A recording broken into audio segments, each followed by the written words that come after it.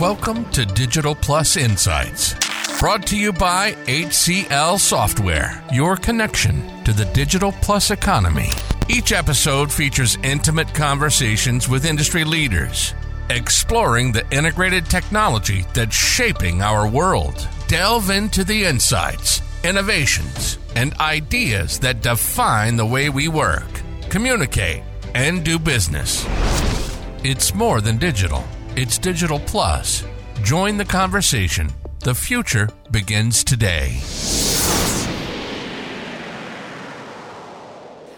Hello and welcome to our first episode of Digital Plus Insights. I'm here with Pete Wharton, Senior Director of Marketing at HCL Software, and we're going to have a conversation about e-commerce, a topic on which Pete is well-versed. Welcome to the show, Pete. Thanks, Mark. Glad to be here. So let's kick it right off by talking about how important e-commerce operations are in the digital plus economy and what kinds of choices companies and other organizations need to make. The approach a company takes to e-commerce operations, as you know, it can be extremely consequential and can involve significant investments of money, time, effort. So when you ask what's the best e-commerce architecture, that's a critically important question. Mm-hmm. So could we start by quantifying those stakes a little bit? How much money are we talking about? What kind of impact can a decision like this have on a company? Yeah, absolutely. So, it depends on who you ask. We're talking large amounts here. We're talking in excess of $7 trillion for the global commerce market. So, digital is now probably the most important sales channel for the majority of companies out there. That's an amazing number. So, and I would add to that, sorry, but I would add please. The growth, people differ on the number, but everybody's saying the growth on an annual basis is in the range of 18 to 20%. So that also puts it in perspective. I imagine this took a significant leap over the course of the pandemic. Are we still on the same upward track? Yeah, I think it's just accelerating. I think the pandemic forced companies to realize that they needed digital in order to stay in business. And now they see the benefits of digital. They are investing even more heavily in digital. So when companies are making architectural choices, recent years saw a shift in approach to digital commerce, with a lot of companies moving from monolithic architectures to architectures based on microservices. Could you characterize for us the key differences between those approaches? What were people actually choosing between? Yeah, monolithic is an old approach. It's a single module that does everything. And there are advantages to that type of approach, as we'll see later. But it's handles high volumes of transactions. It comes as typically a very comprehensive set of commerce capabilities that are already pre-integrated together. So sort of time to market is very, very quick. But it does have some limitations. Those limitations around, when you want to scale, you have to scale that whole module, which makes it an expensive process. And when you want to change and customize, which is really what commerce is all about, is making that experience unique or iconic for your brand, you need to be able to adapt it. And that agility is lacking in a monolith type solution. So I assume microservices are basically an approach that is designed to address some of those limitations. It attacks those two things. So makes it much easier to scale at a much more granular level. But once you've built it, you've got the agility then to be able to adjust to innovation in the marketplace. So really attacks those two things by breaking the monolith down into smaller chunks. So would this be a binary choice? For a company, or is there a lot of variation as to what's the right approach for a given company as they were choosing between microservices and a monolithic approach? Yeah, it's a really good question. So, everybody always gets drawn to the bright new shiny object in the marketplace. That was microservices maybe 4 or 5 years ago, and people get drawn to that approach. But there's actually a happy medium between the two, which I think we're going to get into in a little bit, which we call the integrated and composable hybrid approach to commerce, and that gives you all the benefits that you get from microservices without any of the disadvantages that microservices bring. So there are key players that have been making a move away from microservices. Is that the direction that they're going? Yeah, it's really, really interesting. One of the early proponents, and some people would say, was the people that came up with the concept for microservices was AWS and Amazon. They recently came out with an article to say that on the Amazon Prime video services, that they've actually gone back to a monolithic approach, because not only does it scale easily to manage the requirements for the video servers and tracking what we're watching, but it also did it at 90% of a cost saving. So there are huge benefits. And then secondly, the analysts, they always want to tout what's the new exciting innovation in the marketplace, and they jumped on microservices when it came out. But they, to their credit, the analysts, they talk to their clients all the time. They really dig and ask the difficult probing questions. And when they started to hear about those clients that were implementing microservice type commerce solutions, that after 4 years, they still hadn't even got back to parity on what they had prior to going into a microservice type approach, and in some of those projects even failing, that got them questioning, is microservices the right solution for commerce? They still believe, I think, microservices is good for specific scenarios, but for the complexity in the commerce world, microservices may not be the right answer.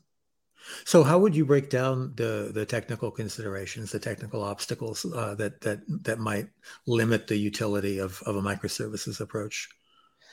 Yeah, I think there's no one solution for everybody. So you have to sort of start with looking at the different approaches. But if I was in the market and I was thinking about what's my next commerce platform, I'd ask some probing questions about my own capabilities. How commerce mature am I? Because if you're building a microservice type solution, even if you're using a third-party consulting company or a service company to build it for you, you still need to be able to validate the specs, drive them in the right direction, clearly articulate your business needs. So commerce maturity is where I'd start. Secondly, I'd look at what type of organization am I? Am I an IT-driven, IT-led organization, or am I more a buy and assemble type solution rather than build it from scratch? So those would be a couple of them. I'd also, carefully look at cost, and I would also look at long-term goals. What you might find with a microservices type approach is that, I hear stories that they had to use 40 to 60 different vendors in order to build a solution that you get with a more comprehensive commerce platform. So you may not want to have up to 60 contracts with different vendors in order to do something you could do with one vendor. It sounds like an insane thing to have to manage. It is. When you take it to that next level, you need to look at the technical considerations, the complexities that maybe microservices bring in, the communication overhead that goes on. I mean, basically, microservices is a series of APIs talking to APIs, and one of our clients described it as death by 1,000 paper cuts, which is just Interesting. such a great quote. And basically what they meant was that, every day they were having to make many decisions about which API talks to which API when they were trying to do a microservices type approach. I think companies have, you right at the beginning, you talked about it's really important that you pick the right architecture. But I think companies are stepping back and they're saying, yes, that's important. Technology is an enabler. You need to have the right platform to get started, but focus your attention more on the business outcomes that you're looking for. That could be, simple things like driving revenue growth, or it could be accelerating time to market. And time to market isn't necessarily always that very first time. In the world of commerce, it could be, I'm a retailer and I'm now expanding my footprint across into a new geography. So I'm moving into a new country and I need to be able to launch a website or a store in that location. So it's that time to market is also a key consideration. So you spoke earlier about solutions that are integrated and composable. Could you talk a little bit about how those two characteristics address the issues that we're talking about, and what that solution might look like? I think the difference between the two really is, we believe that there's this hybrid solution between being monolithic and being microservice based, and I think of it in terms of being able to compose a solution from a series of services. So rather than looking at a microservices at a very granular level, you're getting down into sort of an API-based approach, a service is still API-driven, but it groups together a series of APIs that deliver a logical business service. So a good example would be search. Search would be a great example. Whereas you can build your own search, you can have the APIs and those APIs talking across the commerce platform. But when you do it at a microservice type approach, you've got to think about, okay, so my target audience may search on product, they may search on price. So they might say, show me every widget under $10. And now I've got to not only be looking at the indexes that I run for search to be able to look at my products, but now I've got to be able to pull the price information in, or I might need to pull in the promotion information, or, you probably don't want to deliver a search result for a product that's out of stock. So now I need to look at my inventory situation in order to understand the availability of that product. So, that's, the approach, and that composable service is what we call an integrated and composable commerce solution. It consists of these packaged business capabilities like search, as I gave as the example, but it takes it up a level and allows you to think in terms of logical business outcomes rather than getting down into that granular level. Does that help? Yeah, yeah, and so it sounds like that goes back to that question: what kind of business are you? How do you work? Where is your expertise, and where's your sweet spot as operationally as a business?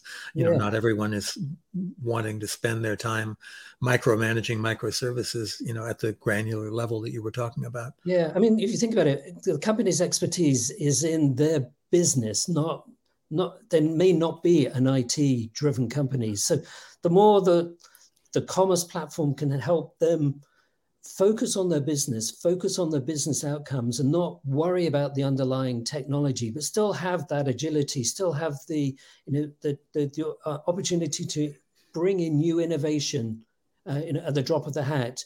We jokingly talk about having an idea in the morning and putting it into market in the afternoon. It's that sort of agility that you need. Yeah, and it sounds like a really pragmatic level of agility that you can, it really is plug and play at a business level. Is that what I'm hearing? Yeah, I mean, plug and play is in some ways a very old term and never actually, I think, lived up to expectations. But think of now, an integrated and composable solution is a platform with all the capabilities that you need. But if you think, or you've already invested in a product information management solution that will augment what you do at a product catalog level, and you think it's a differentiator for your brand on how you deliver that experience, now you can take out the capability from an integrated and composable platform and drop in this new capability. And it's having access to an ecosystem of solutions that allows you now to really tailor and assemble the solution that best fits the needs of your market. So that composability gives you a much higher level of flexibility. In fact, at a business level, it lets you adapt quickly and respond accurately to market conditions and so on. Right? No longer you're starting from scratch and having to replicate a lot of the work that's already been done by vendors who have platforms. Now you're taking advantage of that, plus having that agility to be able to say, you know what, personalization. I think I can get more if I use this personalization because it fits my business requirements. That's the I think the logic here is that it allows them to say what's best for my business rather than having to start from scratch, which is the microservices, or with a monolith where you've got it, you have to use it type approach. So Pete, I've heard the phrase packaged business capabilities or PBCs. Is that what we're talking about when we talk about these modules? It is. Yeah. So these modules are the pricing, promotions, personalization, checkout. Those are the modules that are logical entities that you don't want to reinvent the wheel with checkout. For example, we've got a customer that powers a lot of transactions every minute, and a lot of transactions every minute. They basically run 1,800 stores on their platform, all on one platform, and they run college bookstores, and they are managing at checkout. They might be going out to a payment gateway. They may also be going out and looking at financial aid systems to decide this student who's buying this book, do they get a discount or a credit so that they get the book at a cheaper price? So, and it drives all that, and the customer doesn't even need to think about what's actually happening at checkout. It's all built into that packaged business capability. And they're just taking advantage of those capabilities. So it sounds like that level of integration really allows for a much higher degree of personalization, which is going to have all sorts of business benefits. Yeah, and I think of personalization and the experience. I think of it as twofold. There's the obvious, the end consumer, so the end customer who's buying the product or buying the service. There's that aspect that you can tailor based on their previous buying history or their browsing history, or data from the systems about what's actually happening in that location. But there's also the back office type experience. So commerce is very much a solution. You don't just drop it in and it runs. It does that, but you think about it as you change your business, you get new products, or you want to run a marketing campaign and you want to maybe change the pricing or run a special promotion, 2 for the price of 1. You're always looking at the data that's coming from your sales, from your interactions with the customers, and you're going, you know what, I think if I adjust this, it will allow me to hit my business goals better. So you want a very easy experience that is consistent across the whole commerce platform. And when you take a integrated and composable solution, it's a single business tool. When you build a solution that consists of you build a solution from microservices and you bring in different pieces, now you've got 20, 30, 40 different business tools to manage one aspect, to manage another aspect. And you either have to build your own business tool that sits over the top, or you have to have, oh, let me log on to this application so I can change price. Let me go in here and I can set up my marketing promotion, and so on and so on. It becomes a very difficult experience for somebody to manage. Well, it sounds like an operational nightmare, and and when you have a team running that kind of operation, you're inevitably going to wind up with silos. You're going to wind up with people who are not well coordinated. So there are all kinds of issues that arise at the level of just running your teams as well as running your business. Yeah, and you just think of the attrition that goes on in teams today. So you're always training people. So the easier you can make the application to use, the more intuitive it is, the more quickly somebody who's come into a new role can pick it up, be driven by the data insights that typically you provide in a commerce environment, and then you start to achieve those business goals that everybody's looking for. So you've got an ecosystem approach. You've got a variety of modules and capabilities built in and integrated in those modules. So you've got a lot of flexibility, and at the same time, it's very, very easy to mix and match. It sounds like an ideal picture from a business point of view. It is, and as I say, it's this almost like we talk about the pendulum, swinging from the extreme of the monolith to the extreme of microservices to this hybrid approach where you bring the two together, add in the ecosystem type capabilities where you can, to your words, plug and play, and now you've got that agility along with the flexibility to create the experiences that you need for your business. So you've got integration as a giant business benefit here, because it keeps you from having to reinvent the interactions that your users or customers are engaged with. You've got a scalable solution. You've got a flexible solution because it's based in the cloud. Yep. And we haven't talked much about that aspect of it, but that's a big part of this. Yeah, the basing an e-commerce solution of this kind in the cloud also adds a lot of power on the business side. Am I right? Yeah, you also need to combine it, I think, with a cloud native type approach. And the cloud native type approach allows you to take advantage now of these packaged business capabilities. So I'll pick on search again, because pretty much everybody these days, when they go to a new site, they search. They don't try and go through the navigation. They go, go in and show me X, and it'll deliver the results. But imagine the scenario: you're selling clothing and you have this jacket, and suddenly your jacket is in a movie. It's being worn by the leading star in that movie, and everybody suddenly wants your jacket. So what happens at your site? Suddenly you get this influx of traffic and they're all searching for, I don't know, brown leather jacket. I'm just, making it up, that they saw. Maybe they picked up somewhere sort of the name of that jacket. On a monolithic type application, that would probably crash the whole system, because all those requests for searches is taking away from the work done by the commerce site.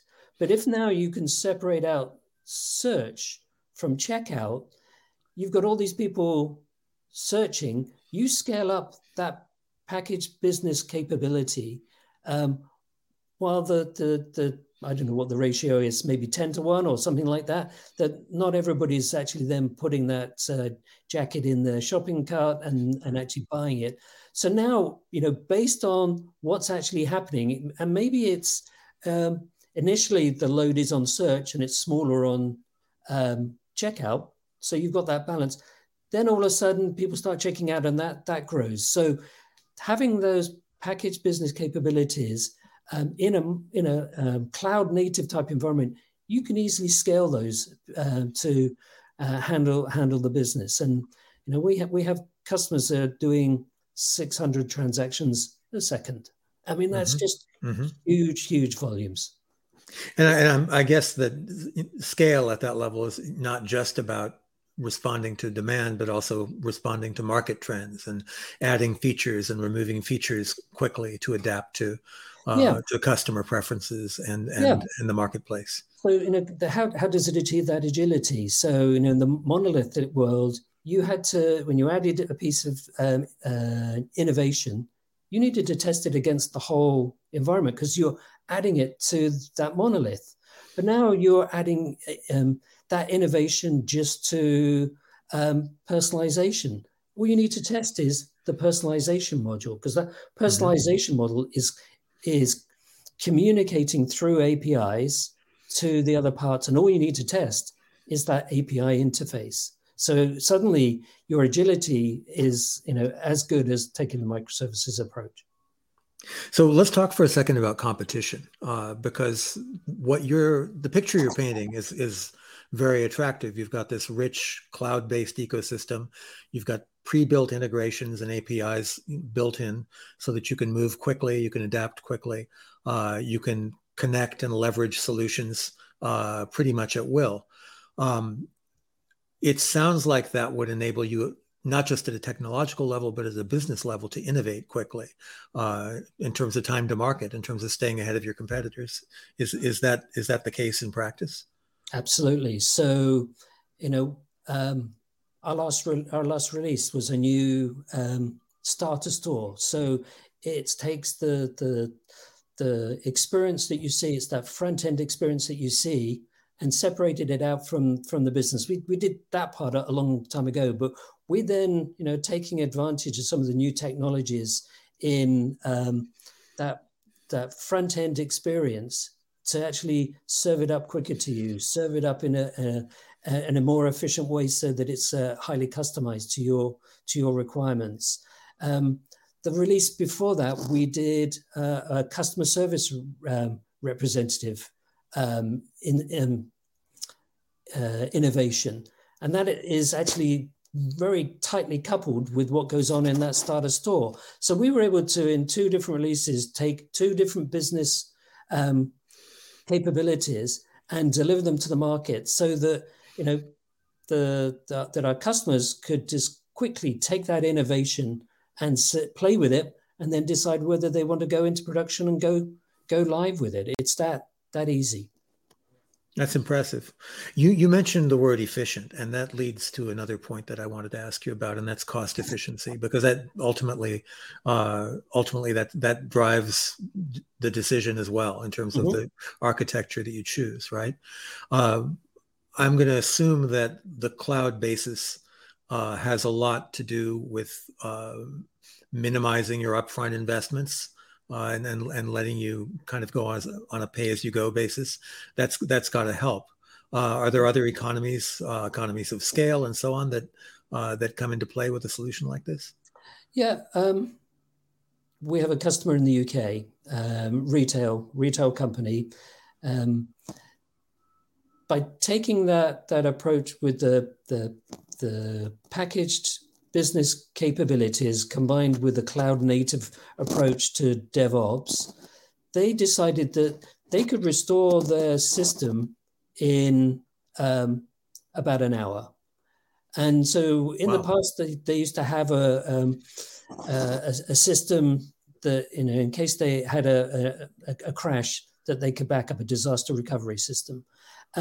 They decided that it would take them as long to bring up the disaster recovery as it would be for them to roll back and bring up a solution in an hour. So they decided to save the money on disaster recovery. Secondly, they used a cloud service where they had to basically buy their servers rather than say, we'll buy them as we need them. They had to buy them in advance, and by having an approach that was much more scalable, they were able to save 50% of their infrastructure costs by taking this approach. So, Pete, again, the picture that I'm hearing is pretty attractive at a business level. Integration, scalability, flexibility, strong improvement in customer experience, the ability to innovate and compete, and at the end of the day, a lower total cost of ownership. Yep. Through the different efficiencies that you've talked about from the cloud and from this general, I'm still going to say plug and play approach. Yes. So it's it sounds like a very attractive picture. It is.